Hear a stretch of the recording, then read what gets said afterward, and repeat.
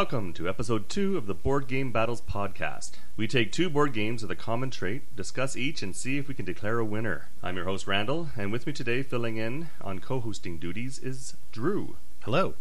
Maybe I should just call this the Eric Lang podcast. Reason for that is episode 1.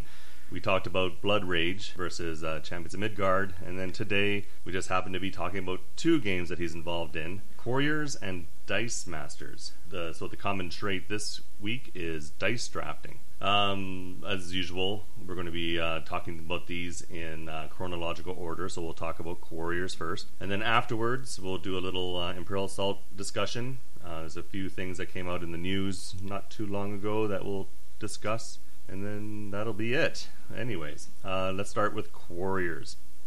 It's been a while since I had played this game. I used to own it, but then it wasn't seeing a lot of table time, so I got rid of it. And Drew, you hadn't played this No, before. I had never played this before. Yeah, and it's interesting game. Is like I think one of the first dice drafting games out there. There were other dice games out, but the first time you had to actually draft dice. Just a few things about it. It was released in 2011. He co-designed it with Mike Elliott. We already know Eric Lang's nice career so far of excellent games he's designed. Mike's been around quite a long time too, and if you look through his stats, you'll see some definite notable entries. He's involved in Thunderstone, which was a really popular game. What else? Star Trek Fleet Captains was also big. I'm trying to think what else he was involved in. He's involved in quite a bit. Axis and Allies, a few different Axis and Allies copies, or not copies, but expand different versions, I guess you could say. Yeah, I think those are probably going to be the most notable. Yeah, Axis and Allies has been around forever and a day. Yeah, exactly. And then when you go through his catalog, of course, you're going to see a lot of Dice Masters, a lot of Quarriors, and even a lot of Thunderstone, because there was quite a few expansions for that one. So both designers have good pedigrees and have come out with quite a few games. When you look at Quarriors, it gives you some more info, like on artists, the publishers. Generally, you see a bunch of publishers for Quarriors, but the big one is WizKids, because in North America, they're the ones who do all this dice, all the dice for these games, or who produce and distribute these games. And then there's a few other publishers, mostly I'm sure for other markets. Mechanisms that are listed on Board Game Geek are card drafting, deck and pool drafting, and dice rolling. Pretty basic. BGG rating of 6.8, culled from 11,000 ratings. So it's been around a while, and a lot of people have played it and have honed in on it. Yeah, I think anytime you're getting into any rating close to around 7, it's probably one that's seen a lot of action. Right. On BGG. Exactly. And this one's definitely par of the course. So it's an interesting game. I guess last time we were talking about the games first, and then we would talk about the rules after the games. So I think I'm going to break it a little bit this time and go the opposite direction. Well, first we'll talk about the rule book of each game as we go through them, and then we'll get into more of the mechanics and the playthrough of the games. Quarriors, we were playing the first edition of Quarriors, so that's the one that came in the collector tin. Yeah. Again, because I got rid of my copy, we had to go and play it at one of the local board game cafes, and so we went back to the Gamers Lodge, and they had that one on the shelf. So that one is the first edition, and there's a second edition out now. We looked through the rules to see if there's any notable changes that would affect things compared to how we played it, and not really. There's they add a couple. They have like an extra little staging area on a used dice area, as opposed to moving everything into dice spent before the used. Right, dice spent. That's it. Yeah. So you get the dice spent area as you use them. They go into the dice spent, and then at the end of your turn, everything goes into the used. It seems more for if you have to cycle dice back into your bag, you're not grabbing dice that you were just used. Yeah, either that, or I think there is a couple cards out there that would allow you to bring things back from your used, right? And that would prevent you from essentially recycling something that had just been scored, or exactly. So yeah, they add that little area, so it's like extra little zone added into there. And other than that, what was the other thing that was added? It was the combination of the drawing and it, for lack of a better word, fielding. So, you know, I think just generically, that's not the right word I want to use. you just naturally do this. Well, the idea is that you know, you're drawing your dice, you're rolling them, and you're you know, in sort of one fluid motion, you're you know, paying your quiddity cost and you know, fielding your characters, and you know, instead of doing that sort of in stages, it just you know, you're drawing stuff out, right, and fielding it and paying your costs and you know, moving your spent dice to your spent pile. Whereas before, you would take your dice, roll them, get the dice how you want them. If you had any rerolls and everything, then you would look at paying the quiddity to move your creatures or your whatever up to the active area. So yeah, now they're made it a bit more, as you get a creature, you say, oh, I'm going to do this now, and then draw more dice and roll them and all that kind of thing. Exactly. Yeah. So those are the two major changes they made. They don't affect the game a whole lot compared to how we played it, so I don't think we really lost anything in the playthrough. No, and like I said, I think people are playing it that way anyway, and I think that's probably largely why they made that rule change, is just to you know, let everybody off the hook for doing that anyway. Yeah, cleaning things up. Yeah, that's how I like to think about it. So yeah, that's beyond that though. Actually, I think one of the big things, big differences between that first set and the you know, version 2.0 was they also provided some you know, in the rule book at the end, some nice good colored graphic play mats that you can photocopy and, you know, potentially laminate or mount on something, that kind of thing. Right. Instead of sort of just trying to imagine spaces on the table. Yeah, it gives you the little flow through area that they sort of cemented when they came out with Dice Masters. So you could see that one's affecting the other. So I'm sure, I'm not sure when, I think it's 2012 or no, 2014 is when second edition came out. So I think that's right. So that might have been right around the same time they were coming out with Dice Masters, because I believe Dice Masters was 2014. No, it was 2015. So it was probably when they were developing Dice Masters. They probably also co-developed Quarriors second edition maybe around the same time, and just integrated some of these same little touches back into Quarriors. That's my thoughts on it. Yeah. Anyways. So yeah, but the Quarriors rulebook though, even going from the first edition going to the second edition, is a fairly nicely laid out rulebook, easy to read, nice little graphics in it. It's fairly simple. It's not hard to learn the game from it. No, you know, I think it may, you know, your initial read through it might be a little bit odd, but yeah, once you kind of play through it, I mean, it makes a lot more sense. Mm-hmm. So yeah, so it but all in all, for the type of game it is, and the size of the rulebook in the first edition, I'm sure it's a little bit bigger in the second edition. It is absolutely bigger. It's absolutely bigger. There you go. Yeah. It's a good rulebook. It's a decent rulebook. So going from the rulebook now onto how the game plays.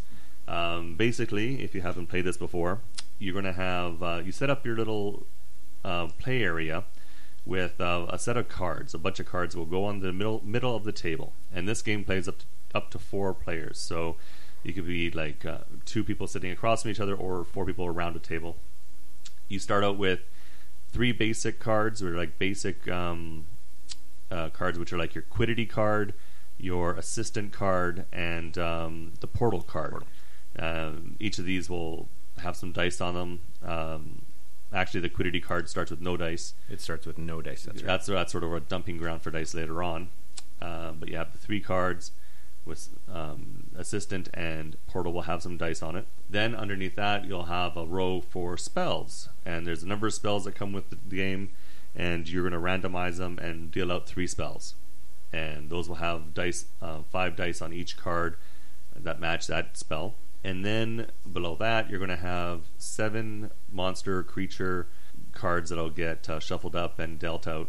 And as you're dealing out cards, if you come up with any duplicates, that duplicate goes back in, and you deal out a new card until you have 7 unique creatures. And again, each one will have 5 dice on it. And these are all dice that you'll be able to draft during the game. You'll be able to spend quiddity, is what the points are that you'll be spending, to add additional dice from this field. And they call it capturing from the wilds back into your dice bag. And then each player starts with a set number of dice, and it's 12 dice. 8 of those are quiddity dice, which are just plain white dice. They have 6 sides. I think half the sides are labeled with the number 1, and the other half are labeled with number 2. I think that's correct. Distribute. No, I'm wrong. No. It's 5 ones right. And 1 2. That's right. So getting that 2 is a little bit harder to get. And then you also have 4 assistant dice in your bag. And the assistant dice have a couple, which I guess are your assistants, which are like little characters that you can field. They're like they look like pawns, like from chess. They have like a 1 attack, 1 defense, and a 0 cost. Yeah, a 0 cost to field, I guess is. Yeah, to make them active. Yeah. And then on the other sides, there's a few other symbols. There's the quiddity symbol. Yeah, there's a symbol for reroll. There's a reroll symbol. It allows you to reroll that die and 1 other die. That's right. And I think that might be it. You have those 3 and then some... Yeah, and then the quiddity, and I think that's all it's on those dice. So you start with 12 dice in your bag. And each round, you take 6 dice out of your bag, roll them, and then based on the results, you're going to field characters out of it, or you're going to you're going to field characters out of it, and then with leftover quiddity after you're done moving up your creatures, you can buy 1 die from the field.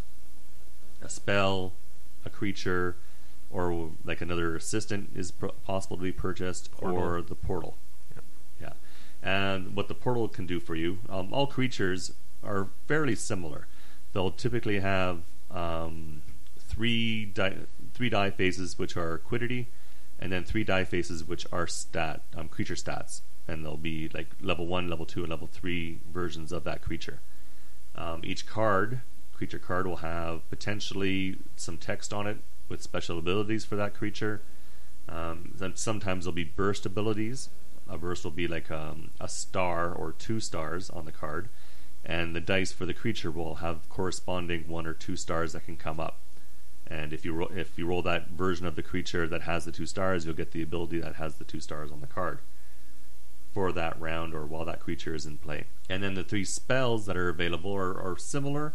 They typically will again have 3 faces that'll have quiddity on them, and 3 faces that'll have the spell ability, depending on the spell. And then, the text on the card will tell you how the spell works. Yeah, and actually the spells may have burst as well. Yeah, the spells can have burst as well. Yeah. How the portal works, we didn't really talk about that. It has a number of different faces on it. A lot of the faces are sort of, they look like swirls. And then a spiral, yeah. And then the spiral will have a 1 or a 2 in the center of it. And what that means is if you roll the 1, you get to go into your bag, pull out a die, and roll it and add it to your existing dice. If it's a 2, you get 2 dice. And that's essentially what the portal does. And then the assistant is just more of the assistant dice that you can get. They're kind of a low-level die. And then through this game, you're going to be, on your turn, you'll take your dice, roll them, make your decisions, field your characters. If you have characters fielded, you have to attack with them. Now, you only have to attack if there's something to attack.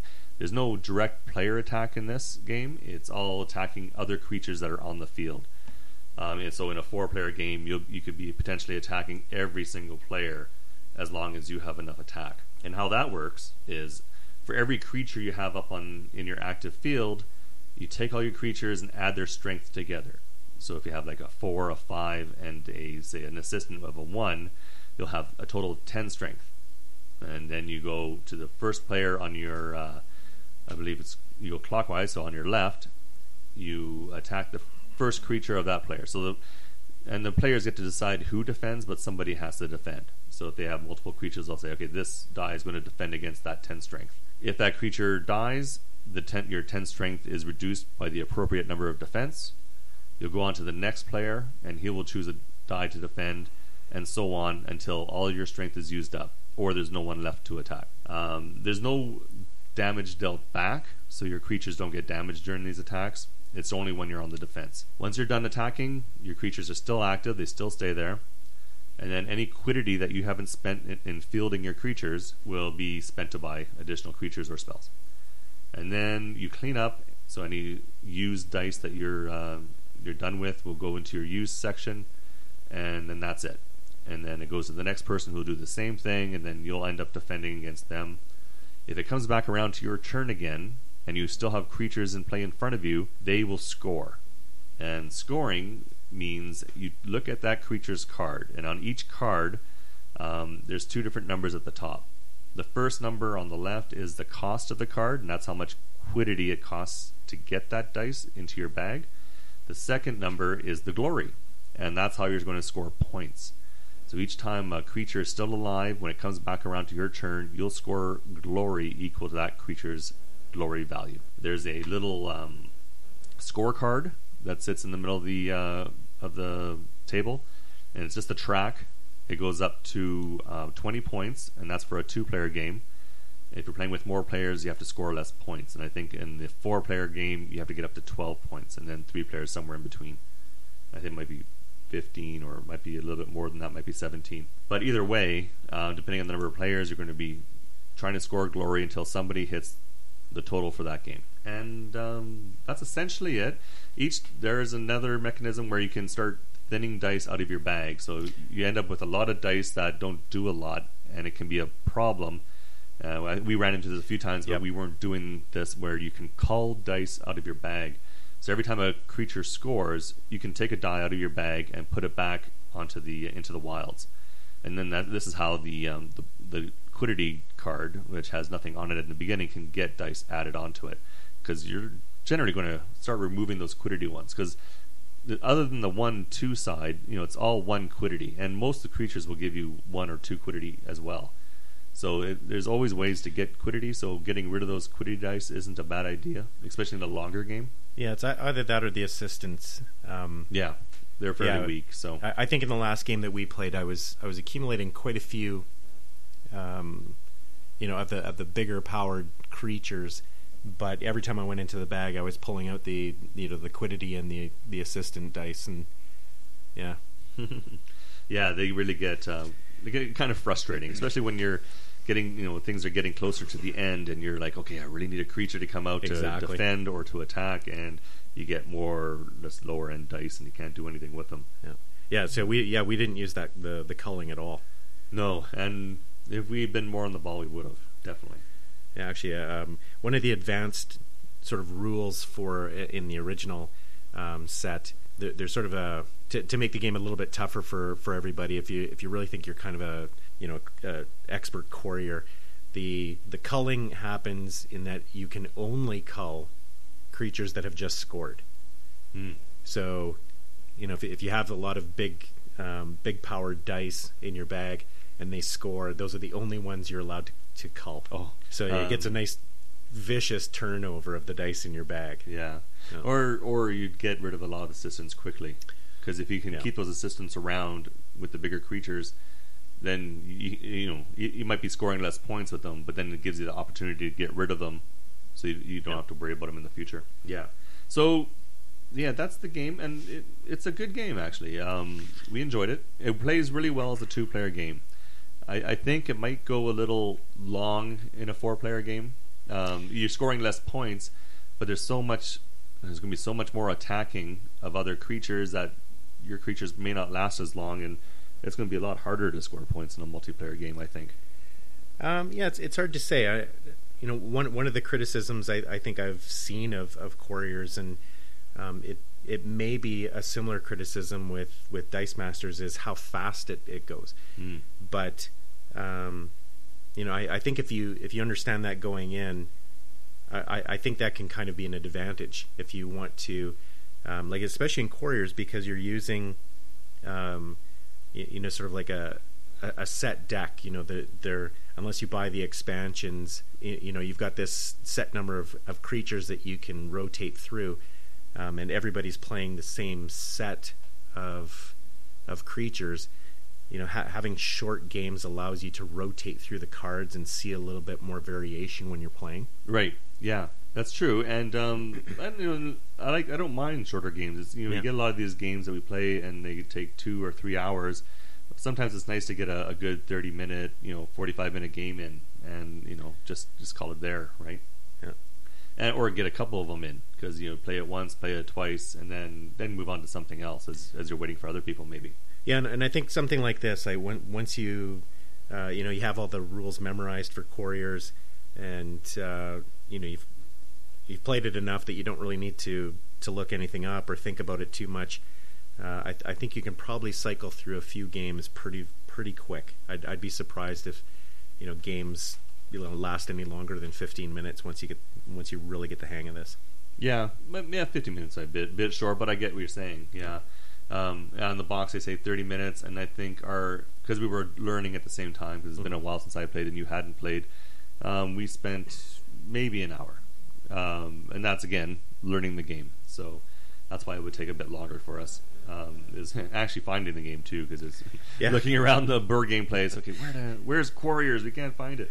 We eventually found it on a shelf off to the side, but that's neither here nor there. It's just sometimes when you're looking for something specific and you only have a set amount of time, it's like. Yeah, and sadly, the guy who was working there had never even heard of it. Yeah, yeah. Well, it is an older game, and it definitely may not be on everybody's mind right away. Because I remember when it first came out. Not first came out, but it was pretty close after it first came out. We were, my wife and I, and Nick, were at something called the Great Board Game Blitz, and it was like this sort of board game event that was sort of traveling across Canada at the time, and it was at the old location of Mission Fun and Games. We went in for this board game blitz. Everybody sort of gets assigned to different games, and depending on how well you do in the game will depend on where you go to what table the next game, kind of thing. Mm-hmm. And Couriers was there, and there's a lot of people who were really excited to play Couriers, so it was fairly new at the time. But it doesn't seem to, while the excitement might have died down since then, the game itself, they keep releasing quite a bit for it. There's quite a few expansions that came out since then. Yeah, I think people love dice. Yeah. Period.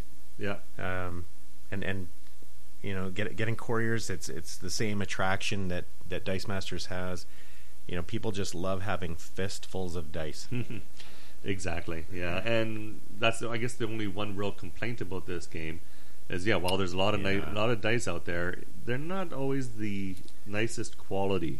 Yeah, I think I don't really know what WizKids sort of thinking is on this, or their strategy, or whether they care at all. I've noticed with the Couriers that I've purchased and the Dice Masters, there is a very consistent issue with quality control. The size of the dies tends to differ. Certainly the printing of whatever design it is on the die doesn't always come out the clearest. Or at all. Yeah. In some cases, the fielding cost is just non-existent. And you kind of have to interpret it based on, I have another die of that same type, and this is what it's supposed to say. But yeah. And in comparison, the game that came out last year, Roll for the Galaxy, which again, a lot of dice, lot of symbols, but beautiful dice. Beautiful dice. Yeah, they're just easy to read. They're and they're not much. Yeah. I don't think they're any bigger. They might be very similar in size. Actually, I'll be honest. I think they might be smaller. You think they're smaller? Okay. Yeah. I don't know exactly what manufacturing technique they use. Whether those dice are silk screened or how they're printed, but the symbols on them are crystal clear. The consistency of size and shape and balance of those dice is fantastic. I think that's really my only complaint, with the manufacturing that WizKids has decided to go with for their dice. Yeah, no, absolutely, because WizKids, They do a lot of big IP games, and even in HeroClix, which is one of their really big IPs. It's a fun little game, but you're not getting it for the high quality sculpts or miniatures. Yeah, you're doing it for the IP and the game itself. Yeah, so that's essentially it. And then and it sort of follows through again on Dice Masters, which we'll move on to now, since I don't think there's much more to say about Quarriors. Well, we can do a little bit more comparison once we get into talking about Dice Masters, 'cause I think there is some interesting things to talk about once we get all these pesky rules out of the way. All the rules and how you play these games out of the way. I know. Sure. Okay, life be so much more interesting if you didn't have to sweat learning how to play. Yeah, I know. That's why a lot of these videos that are out there are so helpful. Yeah. Take a lot of the reading out of it, because sometimes you try to go through some of these rule books and they don't make it easy. No. They don't always make it easy. Okay. Next we'll talk about Dice Masters. Now, for this review, we specifically did the D&D Dice Masters Battle for Faerun, or Faerun. I'm not sure how you really pronounce that. It was the second set, I believe, that came out, because I believe the first was Marvel Dice Masters, because I don't think DC came out after that. Yeah, I'm trying to remember if I think they may have even got out both Marvel sets before D&D. Potentially. It might have been the X-Men Uncanny set. X-Men, and then the X-Men versus Avengers. Okay. So they might have got those both out before the D&D set came along. It was, I guess you could say, it was the second IP then that came out, out of the Dice Masters line. And I thought it was a bit more appropriate, since we were doing Quarriors as our first game, doing the D&D one as our second. Kept it with the fantasy theme. Yeah. So there's a little bit of more comparison there. Maybe not a lot, because the games are quite different, but enough. D&D Dice Masters came out in 2015. I'm not sure when the Marvel one came out. It might have actually come out pretty close to the second edition of Quarriors, so closer to 2014 maybe. Same designers again. Only publisher on this one was WizKids, so no additional publishers.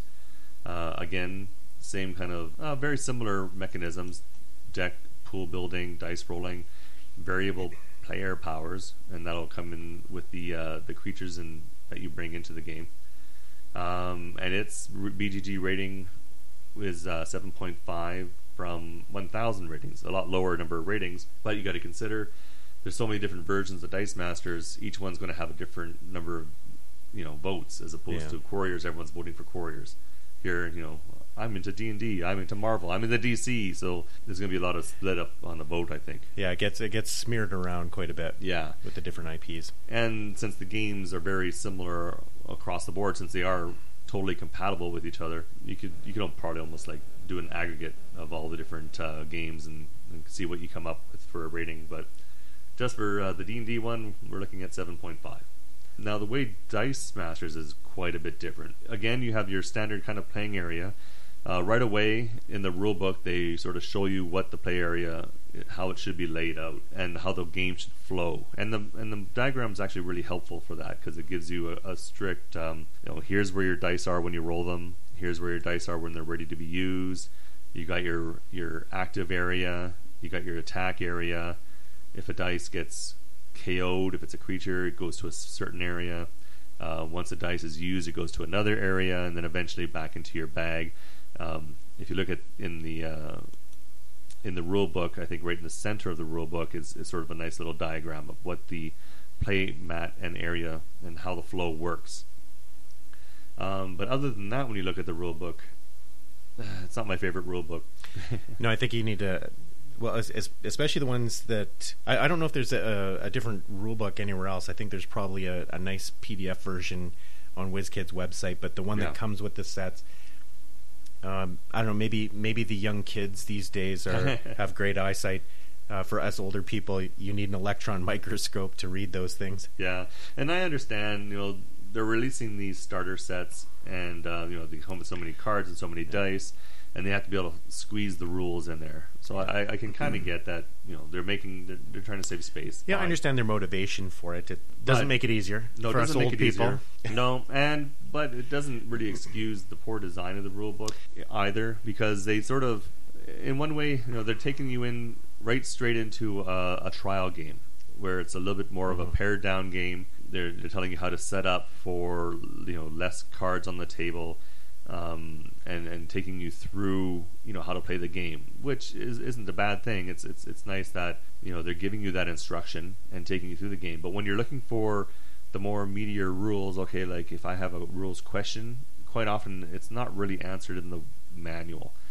Even when you go past the starting rules that are in there and into the next little area of the book where it's supposed to be a bit more of the advanced stuff. The advanced stuff, yeah, it might tell you, okay, put this many cards out, and put this, and set up like this, but it doesn't give you a lot of detail. No. And which is kind of unfortunate. Yeah, and I think it's a limitation, too, of, printed rule books. Once it's in your box, there's really no changing it. Yeah. So unless you're visiting the designer's website and looking for errata, yeah, it's really hard. I think we looked for a couple things in the lexicon at the very back and didn't find it at all. Yeah, we even looked online and saying, okay, well, look on the very page 24, and you look at this thing, and the very last page is page 24. We could have said look on the back. Yeah. But anyway, just say look in there, and that's where the lexicon is, and it'll describe this to you. So we look at my copy of the rules, look in the very back, and it does not describe them. So it's obviously a second edition of the rule book that I didn't have. So obviously they knew there were shortcomings, and they worked on fixing those for later editions, which is fine. That's the standard. And then you really have to look for the frequently asked questions, the FAQ. Yeah. Because there's a lot of questions that come up that, okay, what is this and how does it relate?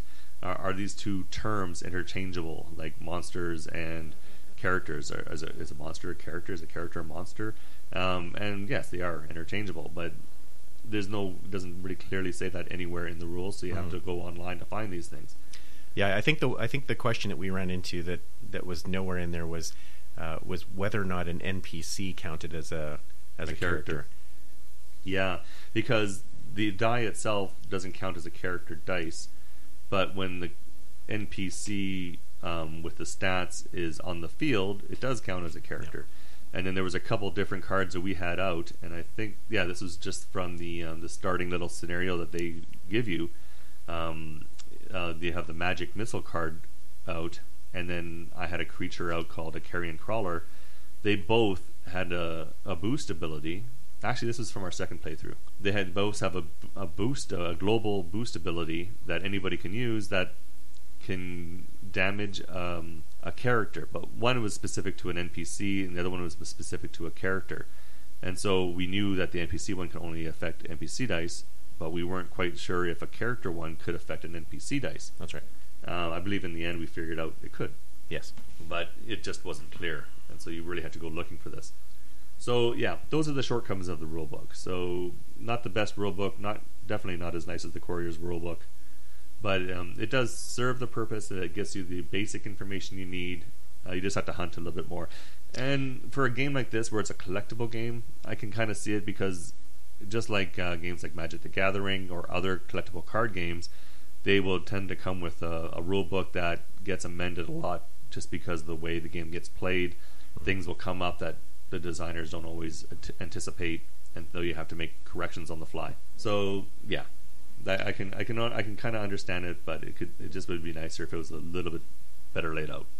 Yeah, I think you're right. In this day and age, I think especially with a CCG, there's going to be a lot of new and interesting powers that come out for the cards, and so there's going to be a lot of reliance on the designer's website or other online resources where the question about how does this power affect this thing work. There's a lot of reliance on that, but yeah, I'm never sure whether or not to forgive them for poor rule books. Mm-hmm. I guess if they get the absolute basics correct, then for the most part I let them off. It's when they make mistakes with or they're not so clear with the absolute basics of the game that, they don't get a pass. Right. Yeah. So that's the nitty gritty on the rule book. Now going on to the gameplay, now you'll start seeing a lot of big differences. We talked about the play area and how it differs. You have quite a few more zones in your area, whereas in Couriers you had maybe you started out with 3 and then they expanded it to a 4th zone. Yep. In Dice Masters you have about 1, 2, 3, 4, 5, 6 really. Yeah, 6 zones. But luckily it flows fairly nicely. And if you're into the collectible thing, all these versions of Dice Masters, you can find play mats out there. Mm-hmm. It's a big thing with these tournament, especially for tournament play. People like to have these play mats, which will help you keep track of your score, or your life, I should say, not score. It'll have places for you to put your cards and for your dice and everything. Now, how the differs is, again, you'll start with a basic set of dice. You draw less dice, so you start with less dice. I believe we start with 8 generic dice. Yeah, there was enough to draw essentially twice. Yeah, you're drawing 4 dice, and then in the first round, 4 in the second, and that should empty your dice bag of your starting allotment of dice. Right, exactly. And then again, like with Couriers, where you're spending quiddity, here you're spending energy. Now, the basic dice you start with are all the same. There's no 2 different types of dice. It's just one set of dice. You get 8 white dice. On the dice are obviously 6 different symbols. There's one, what they call the NPC symbol, which is your basic character. Again, looks like a chess piece. 0 cost, 1 attack, 1 defense.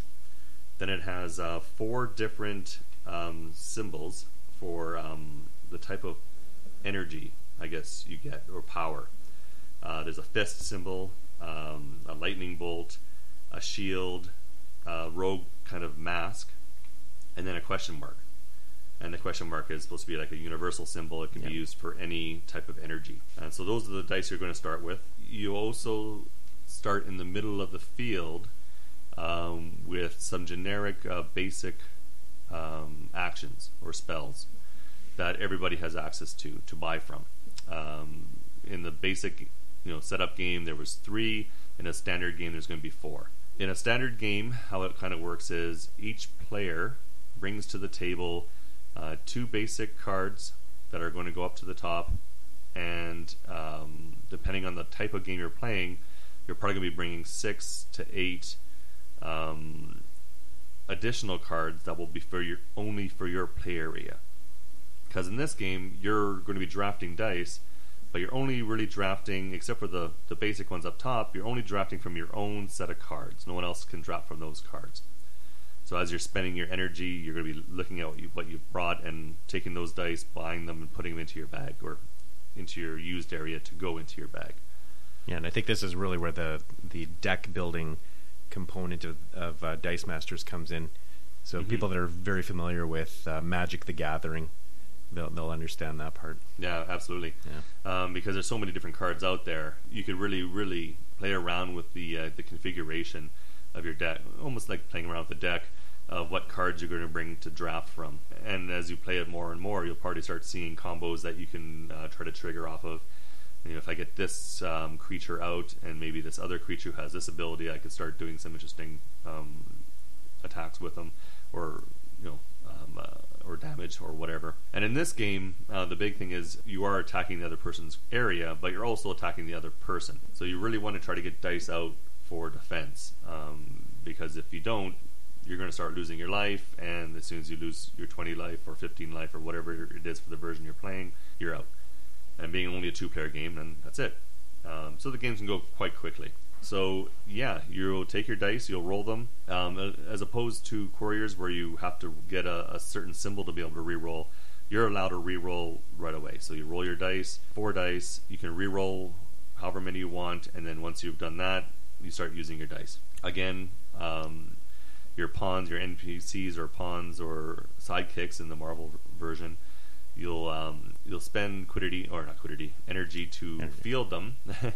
With NPCs at 0, but as you get the more powerful creatures, it's going to cost more than that. And then you'll use energy in other ways as well, on special abilities. Now, quite a few of these cards can sometimes have abilities where you can spend energy to activate them, but there's also global abilities which anybody can use, whether they're in front of you or not, which was interesting as well. Yeah, that was an interesting twist to it.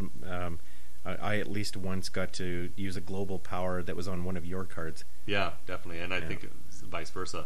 And then the general cards in the middle can have global powers as well, that global abilities that everybody can use too. So you got all these different abilities you have to try to keep track of to remember, okay, I can do this if I use that ability, because it's not always easy to remember what your opponent has out there and what you can do with it. So you're going to be spending the energy, and then one interesting thing is I talked about the different symbols for energy: the fist, the mask, the shield, and the lightning. And those are used for certain cards that require a certain type of energy to bring out. So a lot of the creatures will typically have a symbol in their area, in their top left area where you have the cost of that card. And that symbol means you have to have at least one energy of that type to recruit that dice. The generic stuff like spells typically won't have a symbol, so you can use any kind of energy for those. And also the question mark acts as a generic universal symbol, so you can use it for any of the symbols. Now, some of the generic action cards in the middle will typically be spells, and the way those dice work, again, they'll have 3 faces that are typically energy faces, and they'll all be, from what we saw, there are always 2s. So they'll give you 2 generic energy, and then they'll give you 3 symbols, usually for the spell, and those symbols will usually have burst. And it's something I forgot about. Again, when you set up those 4 cards in the center, you have to grab backers for each one, 4 colored backers, because those generic basic actions don't have unique dice associated with each card.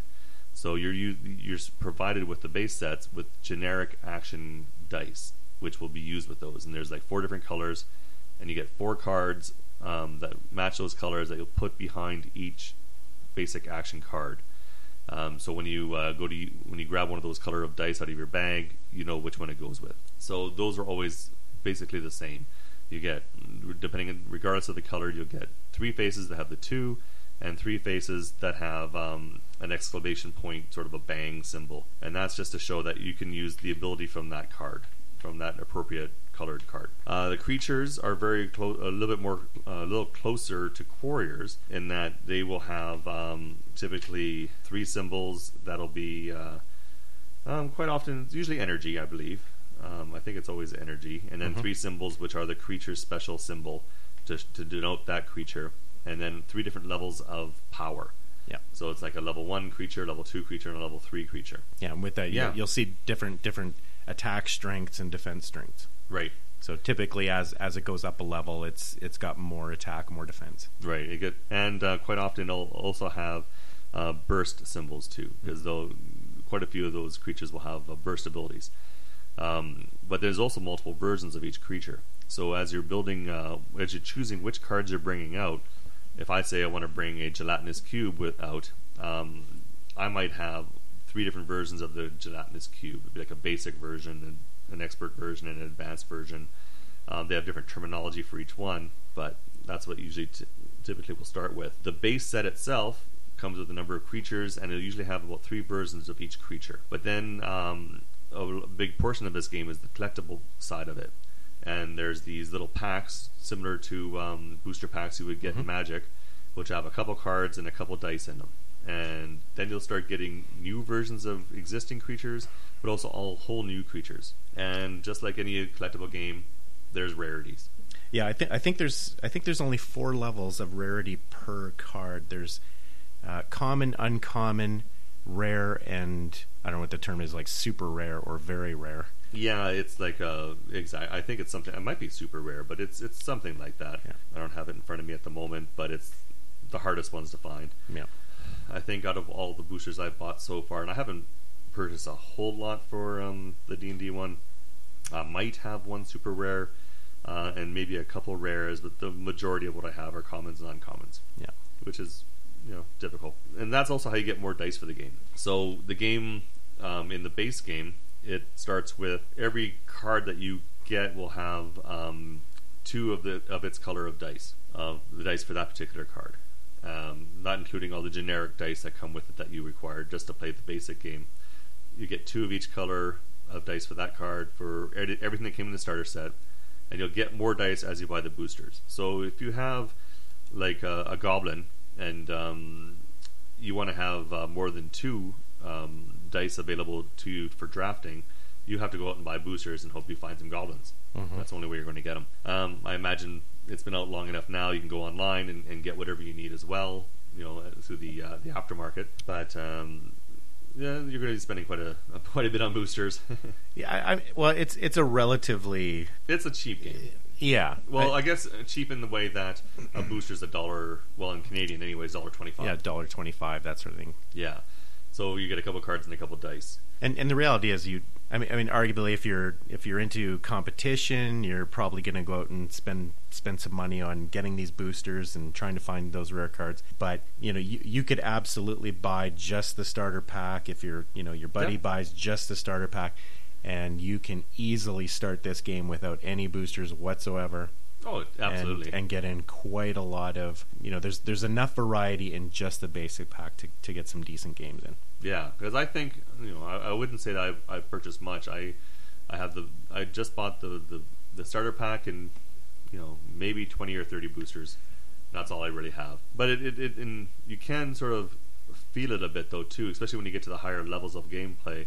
So how it works, depending on what level you're playing, I mentioned before, you have to you'll have 6 to 8 cards on your side. So what you do is you go through all your cards that you have. You'll choose 6 uniques, and then you'll find all the dice that go with those cards. Now each card will have a maximum number of dice they can have on it. It's typically 4. I think there might be a few special occasions, like there was a promo Minsk who came with the D&D Battle of Farron. I believe his max is 1 because he's a unique card and he only has that 1 die. But typically you can have up to 4 dice on a card on your side. And so I think it was the 6-card game, which is 15 life. It's like the sort of the step up from the intro level. You can have 6 cards and up to 15 dice. Now with what I had, we both were using my 1 set. We both, had no problem getting 6 cards. Mm-hmm. We had a bit of a problem trying to get up to 15 dice, though, with those 6 cards. I believe you had... I think I ended up with 12. You had 12 dice, and I had 11 dice. Yeah. So, not too far off. But, when you're trying to... especially if you want to get into the tournament thing, I guess, you'll definitely want to be buying a bunch of these boosters to try to get the right dice you need so you can fill up your card. So you can have a card that has 4 dice on it that can be recruited. Yep. So... that could be one of the limiting things of this game, is just trying to fill up the number of dice. But after saying that, I had 6 cards with 11 dice. I didn't buy all my 11 dice, so it was that harmful to me. I had no problem with playing with 12. Yeah, I didn't get them all out. So no, the only complaint I guess I had is, I guess it depends on what dice you get, because I had a beholder that I never even got around to recruiting a beholder, but he was one of my higher level characters I had on my side. Mm-hmm. I had no problem. I had 4 dice on him, but my zombie, which is like a 2-cost or 3-cost creature to get out, I had 1 die on him. Mm-hmm. So it's like, I really need more zombies. It'd be nice to be able to field more than 1 zombie, and being a low cost character would be a lot easier to get out. Yeah. So that was a little bit annoying. Same with I had a dark elf on my side again, or drow. I had 1 dice on him, and he was like a 3-cost character. So yeah. Yeah, I think you're right. If you're into tournament play, you're probably going to want to get out and get a few of those boosters, so you can really maximize your impact when you're playing. It would certainly give you a lot more flexibility with the deck and the dice that you put together for a game. Yeah, exactly. The more you spend, the more options you have. That's how these games work. It's not like an enclosed game where you get everything in it, like Warriors or like Roll for the Galaxy. It's a game where you're going to be shelling out some money. Mm-hmm. It's like any collectible game. I try to limit the number of collectible games I'm into because it just never ends. Yeah, it can become a money pit. It totally is. Yeah, and this is one of the few. I don't buy a lot into it yet, but now that we've played it, I'm probably going to be buying some more into it because I actually enjoyed it. That's how they get you. With it. It does get you. Yeah. They make a good game, and you have to go and buy it. That's right. Those bastards. Yeah, that's right. Yeah, and the other collectible game I'm into is Imperial Assault, which we'll be talking about later. And that one's even more of a money sink. So yeah. there you go. Sell your kidneys. Yeah, exactly. So, yeah. But the gameplay obviously is quite a bit different. So you're recruiting your creatures. You're spending energy to get the creatures into your active area, like your ready area, I should say. And then once they're in the ready area, you have the choice. You can attack with them. You don't have to. Because the thing is, if you attack with them, you're going to lose them. Because as you attack, you're doing damage to your opponent or his creatures. And then, depending on what happens, that if you're unblocked, like if your opponent doesn't block your creature, then your creature goes off into the used area to be eventually put back into your bag. If it does get blocked and he gets knocked out, then he goes into the knocked out area. Which is almost, in some ways, a little bit better because it gives you extra dice in the future for the next time your turn comes around to roll. Yeah, during the cleanup and draw phase, they end up back in your reserve pool, which can, essentially they're just re-rolled on your very next turn. Yeah. So they don't have to wait to go back into your bag to be drawn again. Exactly. So you'll be drawing 4 from your bag, and if you have any in that reserve area that come back from battle from before, they'll get added to your hand. You'll roll them, and you have a few more options the next turn, which is kind of nice. But it's really a choice. Like, do I send those creatures off to try hopefully score points, like to do damage to my opponent, or do I hold them off, knowing that my opponent's most likely going to be bringing something out on his turn, so I have some defense.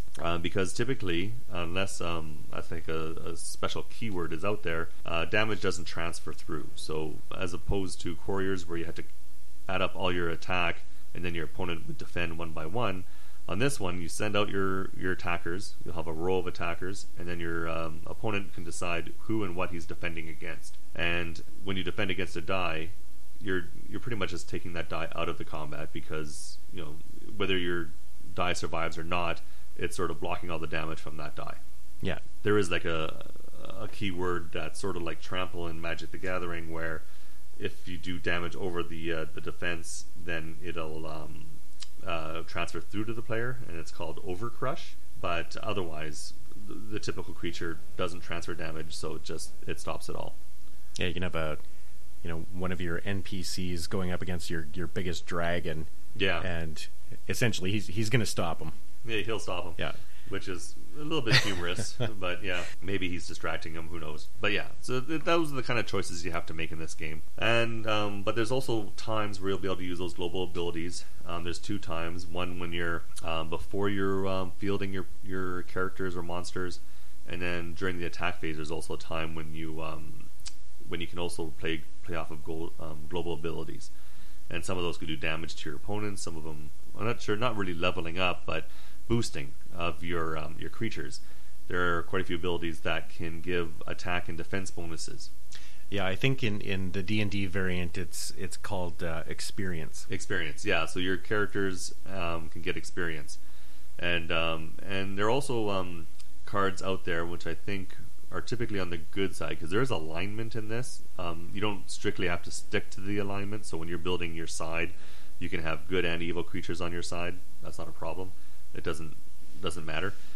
But I think typically on the good side, you will run into more characters that are called adventurers, and sometimes on their cards they'll have special things about when they damage or when they kill an opposing creature, they will gain experience, which will make them tougher. Yeah, and interestingly, it seems to be a permanent effect. So yeah, as the game goes on, even if you roll the lowest sort of version of that die, level 1, it retains these bonuses throughout the game. So I mean, depending on how long the game goes, they can add up. That 1/1 can become a very powerful, very powerful 4/4 formidable creature. Yeah. And also, I think there might be ways of getting rid of experience. I think there's definitely going to be spells in that can take away as well. So it's a sort of back and forth. And there's also ways to spin the dice. And so if you start with a level 1, there are ways, like I think there are actions that you can take that'll let you spin it up to the level 2. So I think one of the creatures I had, the effect was spin one die down in order to spin another one up. I think that's like the shapeshifter, or it might have been a spell or something. But I remember that one. Yes. Yeah. So there are ways that you can alter your dice that are on the field, which is interesting. It's a neat mechanic. But as you can see, like even us trying to describe the gameplay, there's a lot more to this game than there was to Quarriors. Quarriors is a very basic linear kind of game, whereas this one, there's a lot more to think about. Your creatures can either go off the field and go into the use pile, or they can go off the field if they get KO'd and then maybe eventually come back. Mm-hmm. So that's kind of a nice little thing too. So you can get some more dice to roll as opposed to just always having just your 4 dice. Or in Quarriors, you had your 6 dice, but again, they had its own ways of getting more dice. So to each game has its own little way of doing it.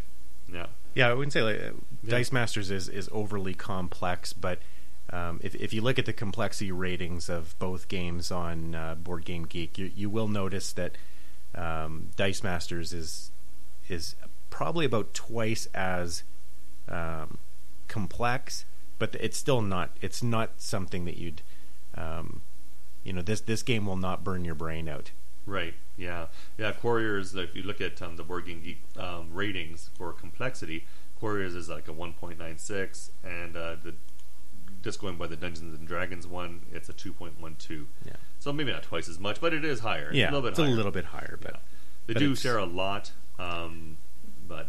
And I think it's sort of a little bit mitigated that it's only a 2-player game as opposed to if they had gone the Quarriors route, letting you play up to 4 players. I don't know if there's any variants that add more players to it. I didn't notice any. I have never seen it. Yeah. And there might be some community ones. I'm sure if I looked, I'd probably find a community variant for that kind of thing. Yeah, you might get I don't know, what I'd be thinking about if you were, if you're playing Dungeons and Dragons Dice Masters or any of the other Dice Masters variant, probably if there's a variant that has more players, it's going to be like a 2-on-2. Right. Maybe you're doing a team. Yeah, a team thing. Yeah. Whereas in Quarriors, you're all in it for yourselves. For yourselves. That's right. It's like whoever wins first is the winner. Yeah. Obviously. But and then in those kind of situations, 3-player. Well, Quarriors, it doesn't really matter because you're always attacking in a circle. Yeah. But in this, it wouldn't work very well 3-player because it's either 2 against 1, or if you're trying to do 1 against all, someone's always going to sort of be low end on the stick there. So I don't think you mentioned how you actually score and win in Dice Master. No, I may have briefly, but basically it's just as you're getting rid of your opponent's creatures, any damage that doesn't get blocked goes right through to the player, and it just comes right off of your life. So you'll start with 15 to 20 life, and as soon as you lose it all, you're out, and that's the end of the game. And that's essentially the game. Yeah.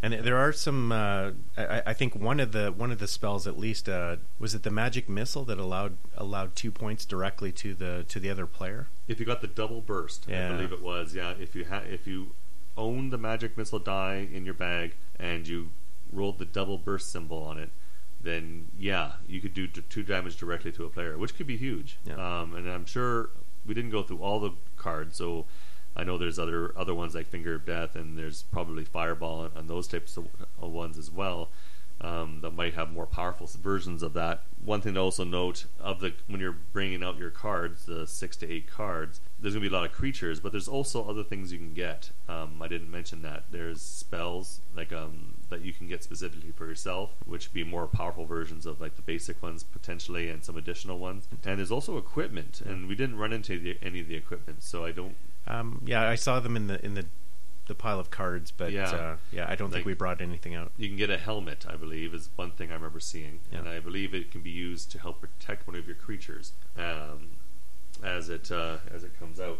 You're going to see those in the other IPs as well. I think in the Marvel dice sets, one of the pieces of equipment that comes up is Captain America's shield. So there's going to be a spell. Well, I don't know what they call them in the DC Dice Master or DC or Marvel Dice Masters. Things that are the equivalent of spells. Yeah, good question. Some sort of power. Probably, like there might be some generic powers out there that are available.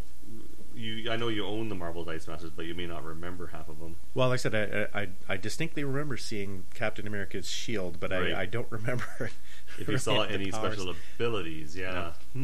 I'm sure there are. Yeah, there absolutely have to be. That'd be interesting. We'll have to definitely take a look at that. But it sort of doesn't really matter here. I was just looking for my helmet, but I can't seem to find it. It wasn't where I thought it would be. But under H. Yeah, it would be, but it might be under. Actually, it might be a basic card because if it's not in H here, it might be in the other set of cards. So I won't really worry about it at this point. But yeah. So, anyways, that's essentially it. That's Dice Masters, specifically the Battle of Faerun. I'll get that wrong no matter what. It does have not an umlaut, but it has like a little accent on it or something, so it might be Faerun. And the other Dice Masters will be essentially the same game because you can mix and match. You can take your D&D versus Marvel and vice versa, and Yu-Gi-Oh is out there as well. Yeah. I think there's a little bit of difference in the terminology, character versus hero, and sidekick versus NPC. Yeah.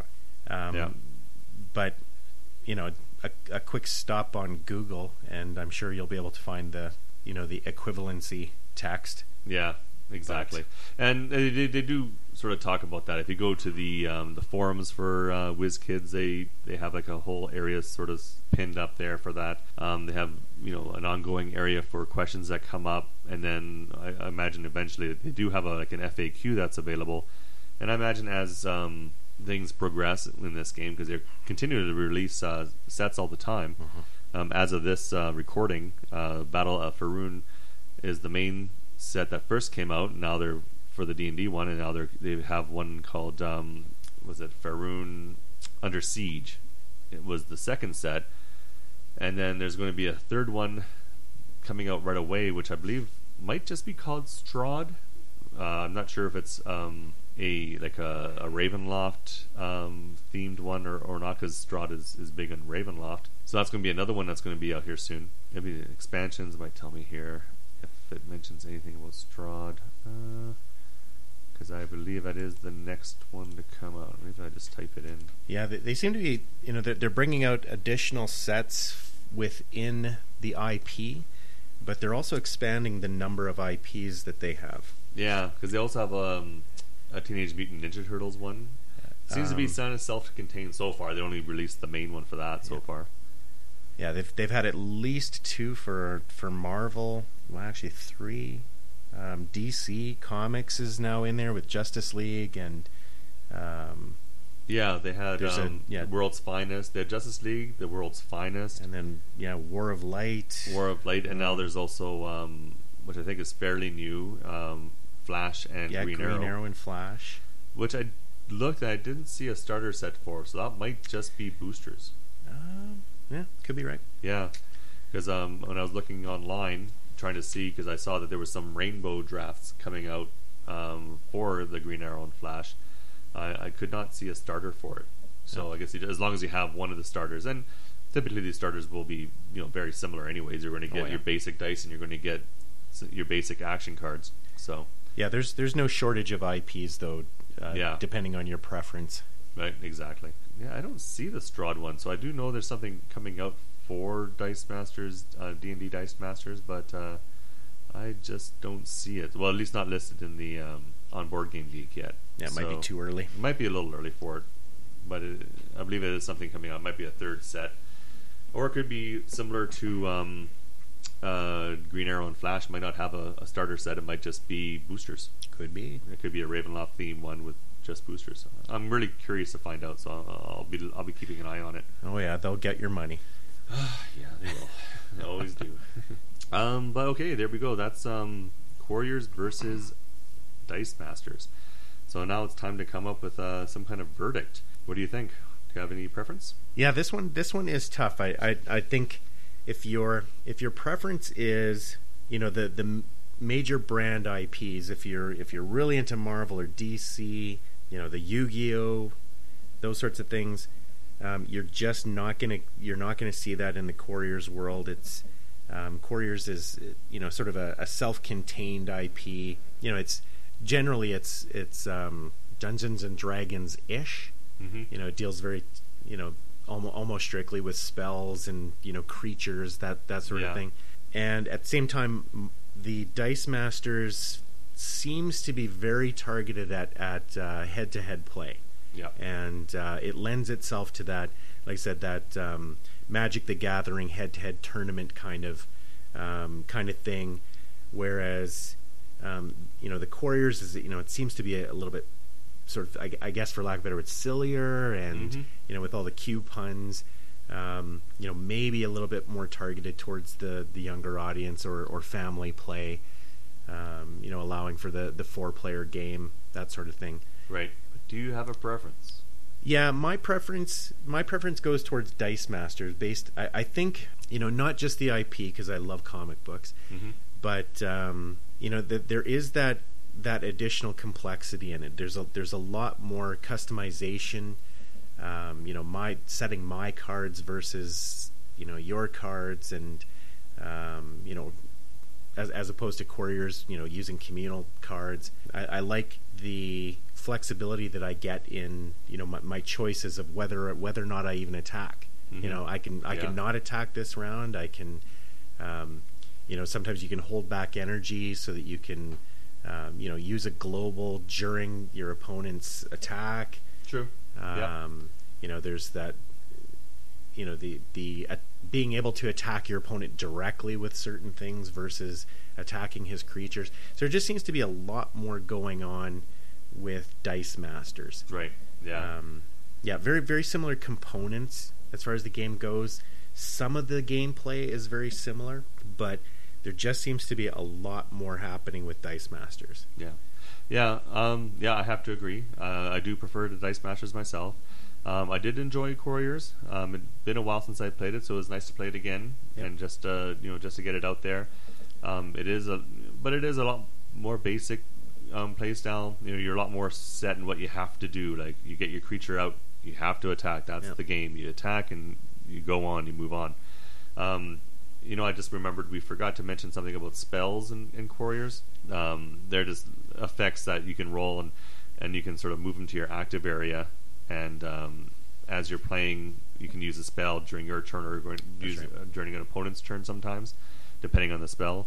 We didn't talk about that. It doesn't affect anything, but just wanted to make sure I mentioned it out there in case you're wondering what do spells do. So again, it depends on the spell. You'll read the card and read the card, people. Read the card.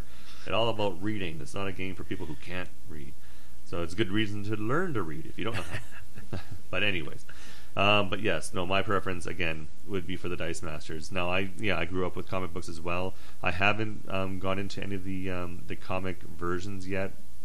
Marvel came out, and growing up as a kid, I was equally a Marvel and a DC kid. I liked both. I collected both comics.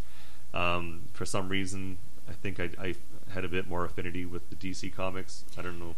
Yeah, I picked up. I've got some of the Uncanny X-Men, some of the X-Men versus Avengers, and I did pick up some of the first DC set. I can't remember what that was now, but so if I break into the superhero Dice Masters, it's most likely going to be some of the DC ones. But when they came out with the D&D one, that was like my very first game I ever played that wasn't your standard mass market roll and move kind of game. Was Dungeons and Dragons.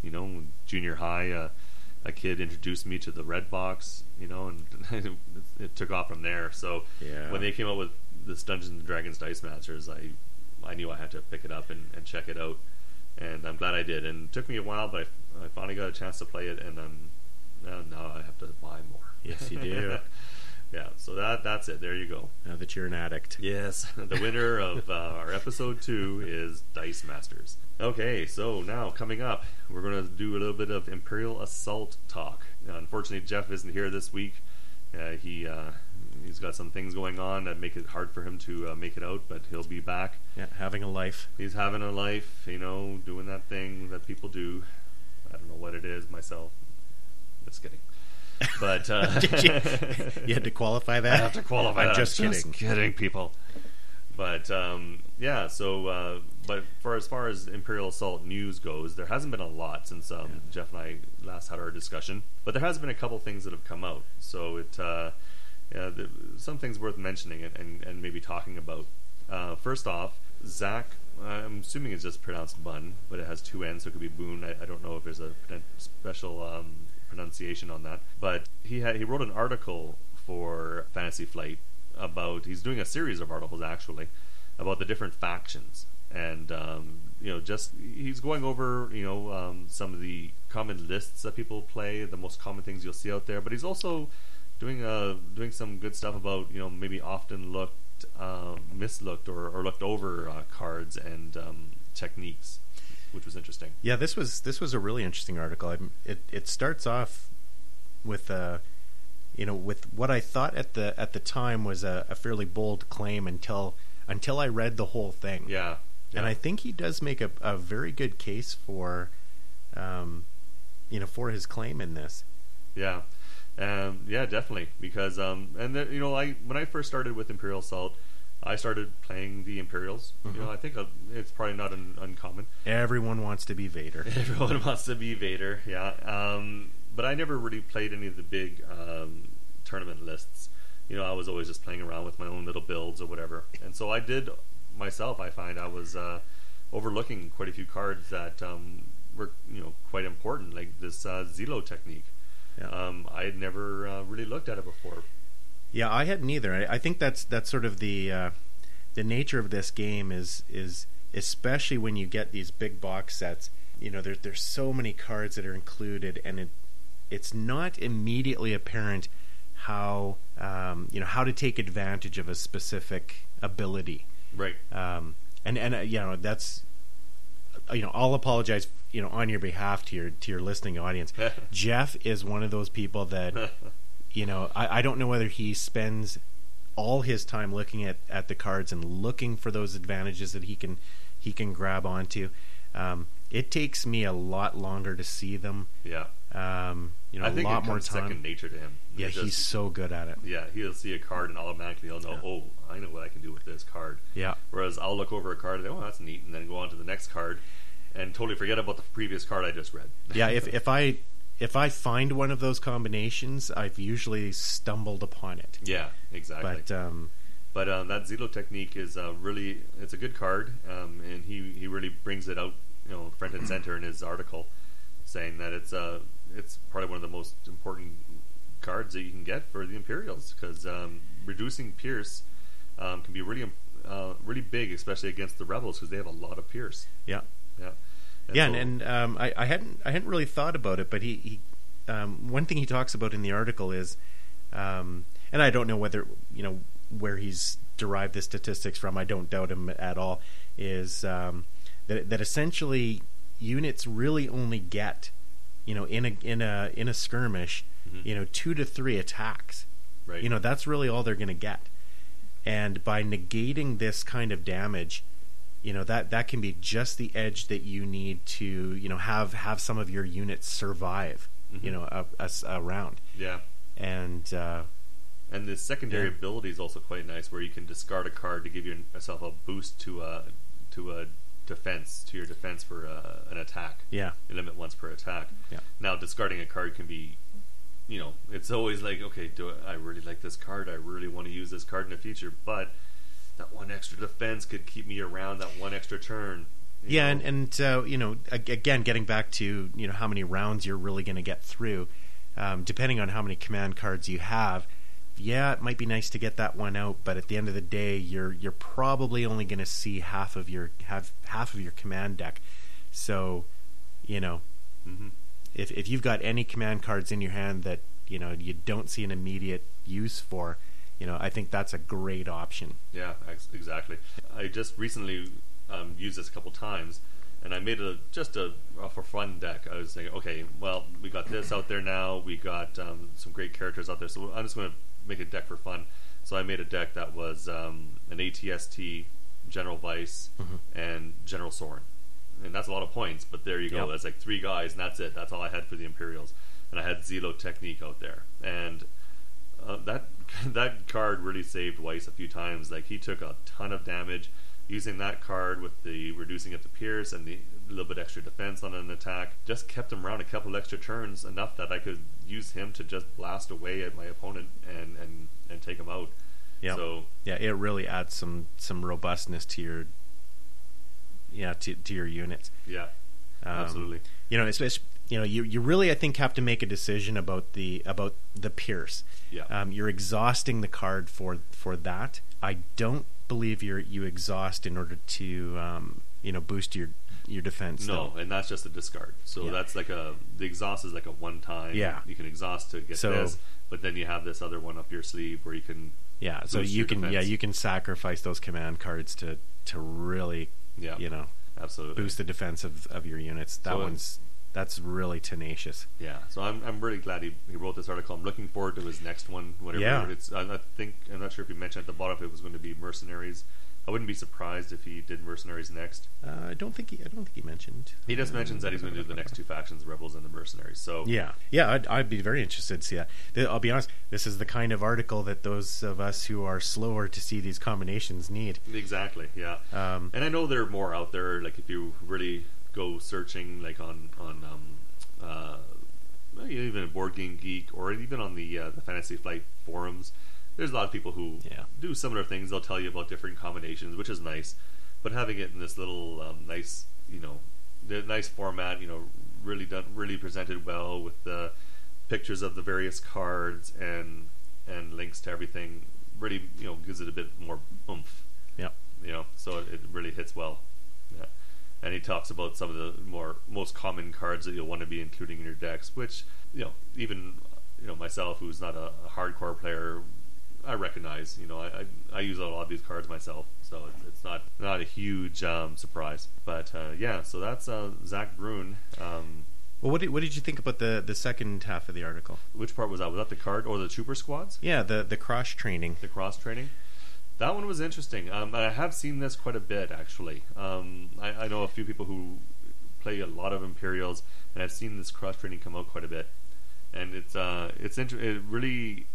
really interesting because then you get a lot more spies on the Imperial side, where you can start, especially with Agent Blaze, where you can start messing with people's command cards. Yeah. Yeah, I did a similar kind of spy deck with the rebels, and I can see how it works on that side as well. So those spy builds that can mess around with how people use their cards can be really fun to play.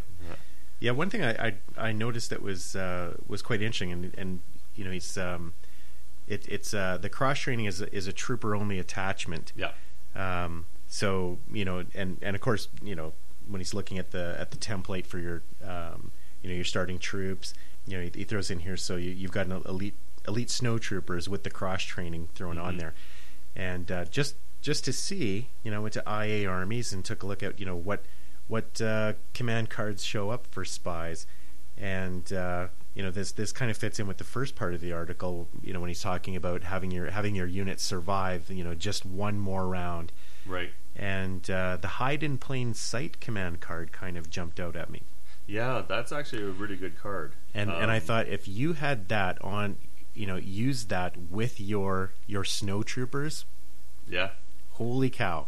To get those snow troopers so that you cannot be targeted for an entire round. Yeah. They will not take damage for an entire round. Yeah, and that's still, because that would be one of your troopers, because he wouldn't be on your full card; it'd just be on the figure that activates it.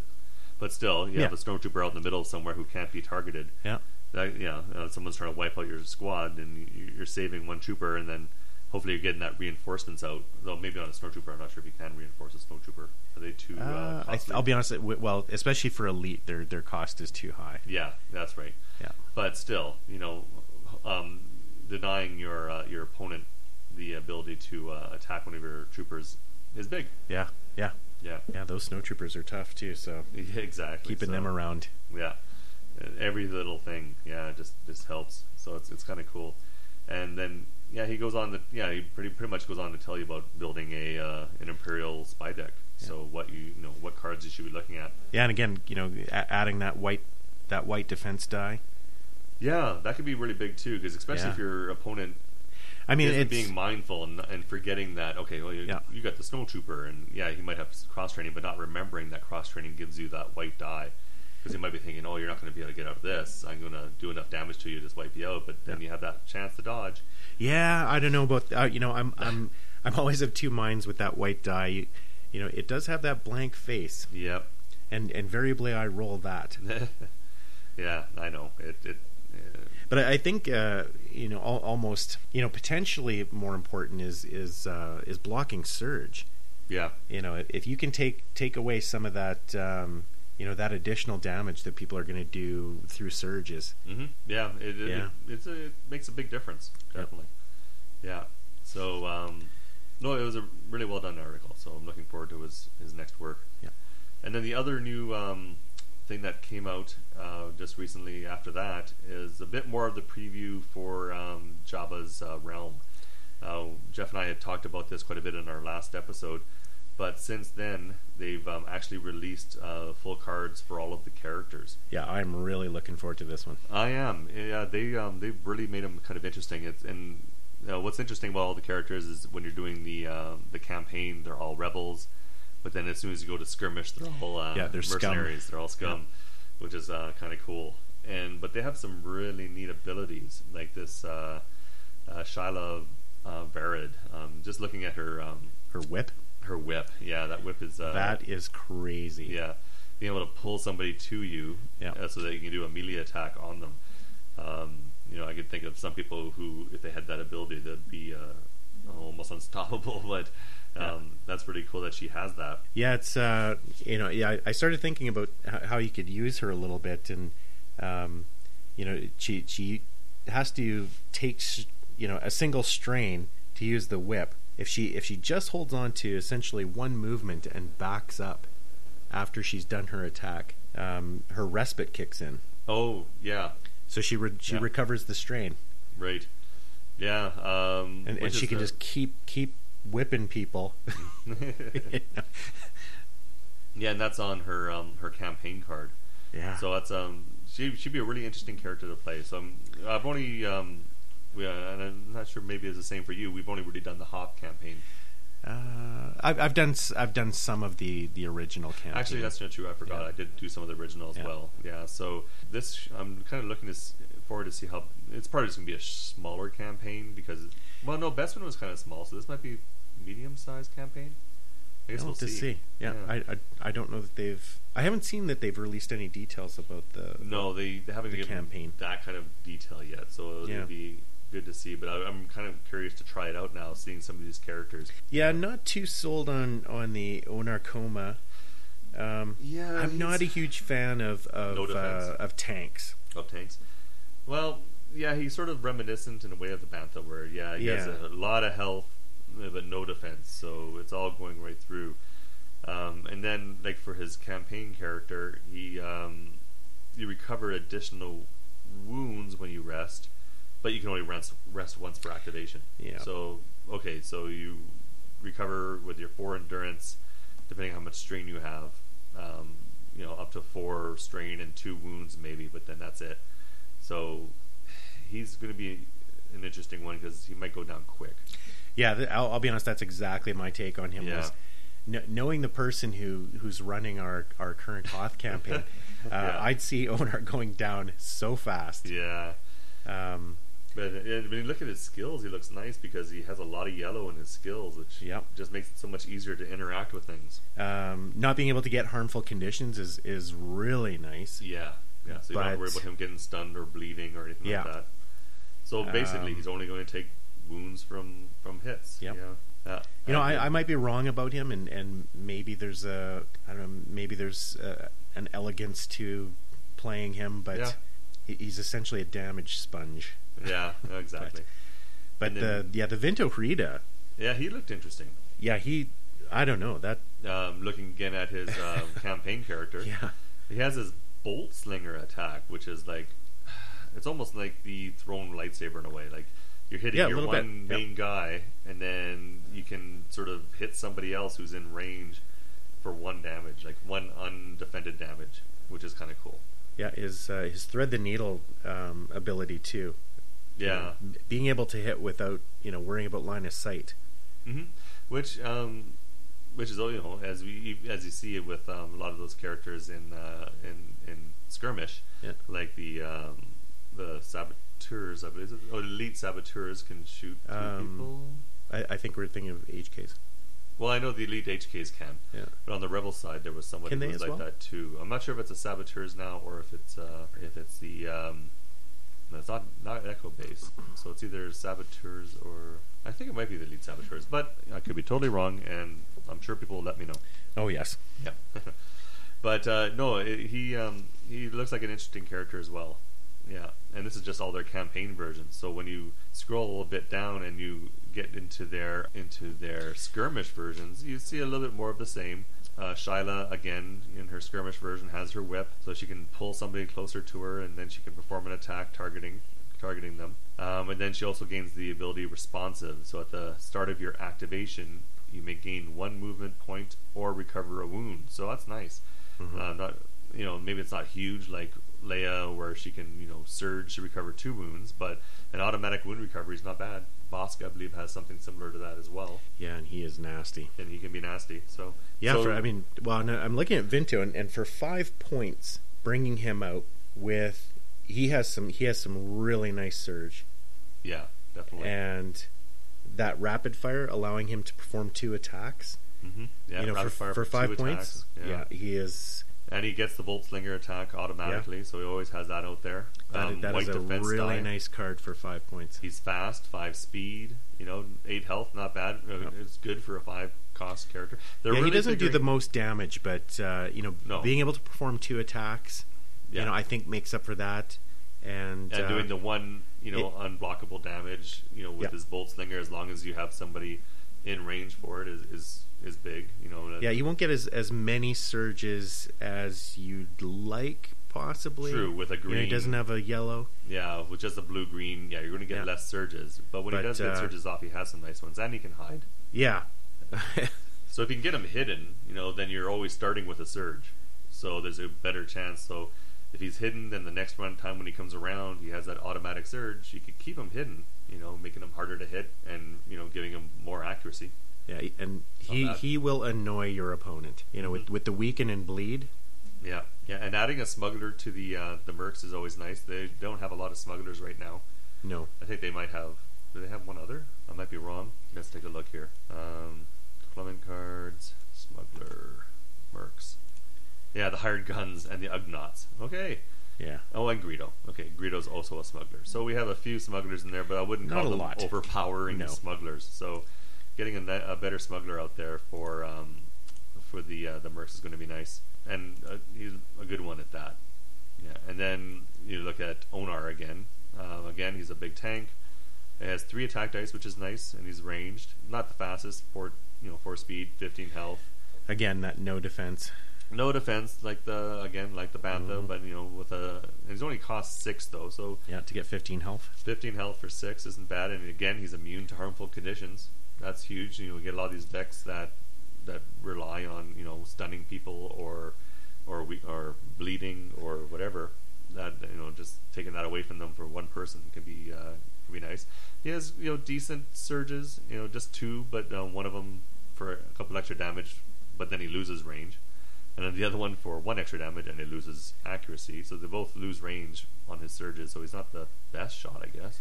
But then he also has this ability to rush, which is kind of neat too. Which could be, used in good combination, especially maybe with that Mandalorian whip. You rush up to somebody, push them out that closer space to Shyla, and then get her in range of that whip. Yeah, possibly. Yeah, that could be a good combo. But then and then that person will suffer a damage as well. So again, unblockable damage. Yeah, I suspect maybe a move that would see a little bit more use is actually using him to push other characters into lines of fire. Yeah, that's true. That's also another good way to use him. And he almost has almost like a guardian ability in a way, where he has that get down ability. So if somebody within 2 spaces is defending they get +1 defense or +1 surge block, which he can do once around, which is also kind of nice. So he's like an all-around, like he's a guardian hunter, but he's an all-around kind of just big, tanky protector dude with a decent attack. So blue, red, green may not have the you can get pretty decent range out of that and really good damage. Again, not doing a lot of surges. Yeah, that red die will do some nice damage. Yeah. Again, not a lot of surges, but he's not going to roll a lot of surges. But if he does, he can affect his accuracy, which is interesting. Yeah. Yeah. And then lastly, I just got it. Yeah, it's kind of tough with him because seeing that you'd want to overcome those accuracy penalties by getting in close, but you know that if you get in close, he's going to start sucking up that damage. Yeah, exactly. Yeah. Yeah. Well, we've seen that with the Bantha. It can work. People get those Banthas out there, especially what they have to use stuff like Creature Tamer or whatever to really get good effect out of them. But there are some really popular Bantha decks out there that do quite well. I know I've had them used against me, so I know what it's like. So yeah, you see that there's no defense, but hopefully his other abilities make up for it. And then last is Shyla, again looking at her skirmish.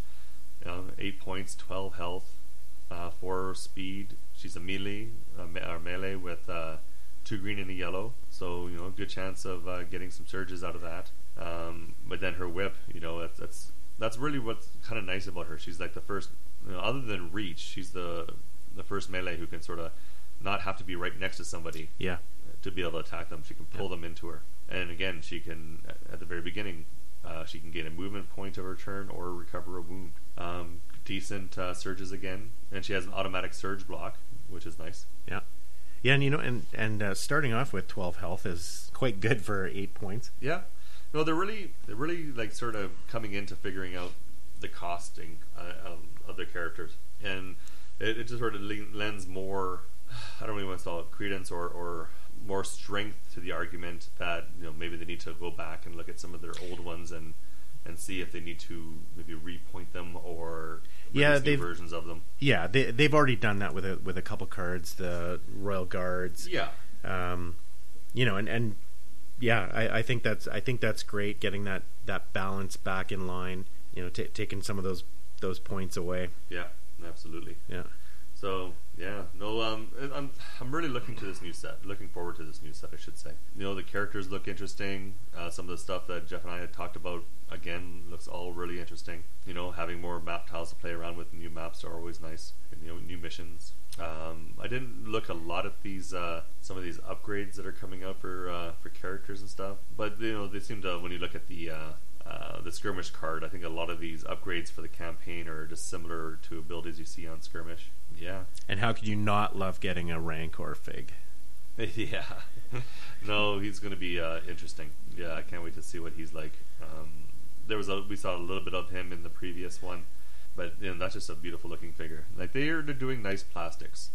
They may not always hit the ball with the some of the stuff like the lightsabers that are always a little too bendy, or some of that. But other than that, the details, for a basic plastic figure, the details are nice, and they're always getting better. Like just looking at that Rancor, now that may not be the actual miniature. That might be more of a computer mock-up, but could be. If it looks similar to that, I'll be really happy. It's always nice to have those big figures on the maps. They make them look so imposing. Put that up against your ATST. Yeah, a couple ATSTs against a Rancor. I don't know. Yeah, I'm really looking forward to checking him out. Well, maybe the way they've laid it out here almost makes it a bit easier to see. It's a 10 point, but you don't really see its health or its attack, so it's going to be but it has reach with cleave and some extra damage, and has the massive keyword and brutality. So of course you can do 2 attacks on different figures. Yeah. Yeah. One thing I like is that they're giving a little bit more attention to the Scum faction. Yeah. Not like that it had been entirely overlooked, but like the release of Bosk and Greedo in separate blister packs, kept people interested, but there just wasn't that kind of focus on them until now, I think. Yeah, this is basically the expansion for them. Yeah. This is the Mercs expansion. Yeah. You know, you get Java and you get a whole bunch of nice upgrades for the Mercs. So I'm really looking forward to checking it out and seeing what we can do with them. You know, there's good Merc lists out there, obviously. Oh, yes. I have run afoul of some of them. Especially some of those strain decks. I played against one where I was losing, health and cards left and right the other night. Yeah, and it can be so annoying. Yeah, I think it was actually Jeff that was tearing me apart with Bosk. Yeah. Fortunately for me, I ended up winning that not really out of any skill on my part, but just because he hadn't. It was a new list that he had put together, right. And he really hadn't had a chance to balance it out. So, yeah, I know. Like he'll put something together, and like I haven't had a chance to flesh it out. He'll still do really good with it. Yeah. He may not always win with it, but he'll, you wouldn't know that, he hadn't been practicing with the list. You'd think that it's something he's been working on for a while. But so. Yeah, that strain just ate through my cards. Yeah, and. I've gone against Bosk a few times, and it's like one of those things where you sort of, if you're lucky enough, if your opponent's not quite on the ball and they leave him out exposed somewhere that you can just sort of rush in and grab him and get him, then, Yeah, ultimately what I ended up doing was just isolating him. Yeah. I basically went through the rest of Jeff's figs, and then Bosk was all by himself. Yeah. So he doesn't have a lot of support. So like after, if you can't keep him with other figures to help sort of keep the focus off of him. Exactly. Yeah, he can go down fairly quickly. Yeah. He doesn't have a lot of health. Yeah. Well, okay. Well, I think that might be a good place to stop. A little bit shorter episode than last time, but we don't have a set format yet. So we're playing this by ear as we go. Maybe in the future we'll start, coming out with set times and maybe even scripting some of these a bit better so we're not all over the place, hopefully. But I think we did pretty good. So that'll be our second episode. We're a little bit more out there now. We're on Facebook. We have a Facebook group. Just look for I think it's under Board Now Gaming. We have a website at www.boardnowgaming.com. Board spelled BOARD. We're on Twitter. Just look for @BoardNowGaming, and you can contact us through our website. Through Twitter or through Facebook. We're also on the Board Game Geek site. We have a guild on there, so you can look for us there. I post links to the episodes on there and show notes. So you can reach out to us there as well and let us know what you think. Were we off the mark with our Dice Masters versus Couriers? Did we miss anything huge and you want to let us know? Feel free to reach out, and we'll try to get back to you, and maybe even if it's anything really egregious, we'll try to mention on the next episode. We'll try to fix our mistakes. Listen on iTunes. Yeah, we're on iTunes. We're also on Google Play, so you can find us on there, and you should be able to find us through any of your podcasting feed generators. You're already listening to us, so you found us somewhere, so hopefully let people know where they can find us. But anyways, and you'll also hear more from Drew in the future, and Jeff will be back as well, so we'll get some good talks going. And anyways, my name is Randall. I'm Drew, and thanks for listening. Keep on gaming.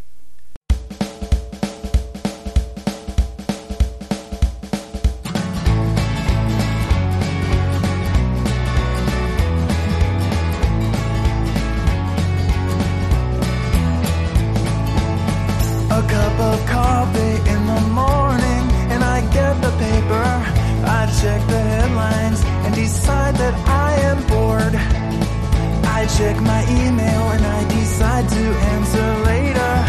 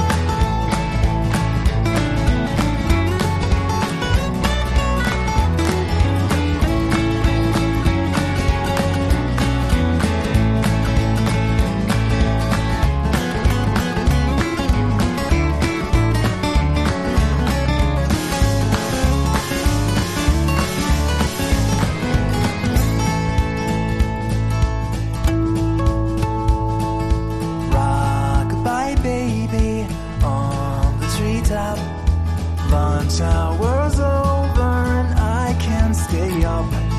I've got to drink coffee, but that's a mistake. I'd best switch to decaf or I'll stay awake. My life is grounded in a firm routine of coffee, sleep, and work. I am not boring, I just stick to what I know.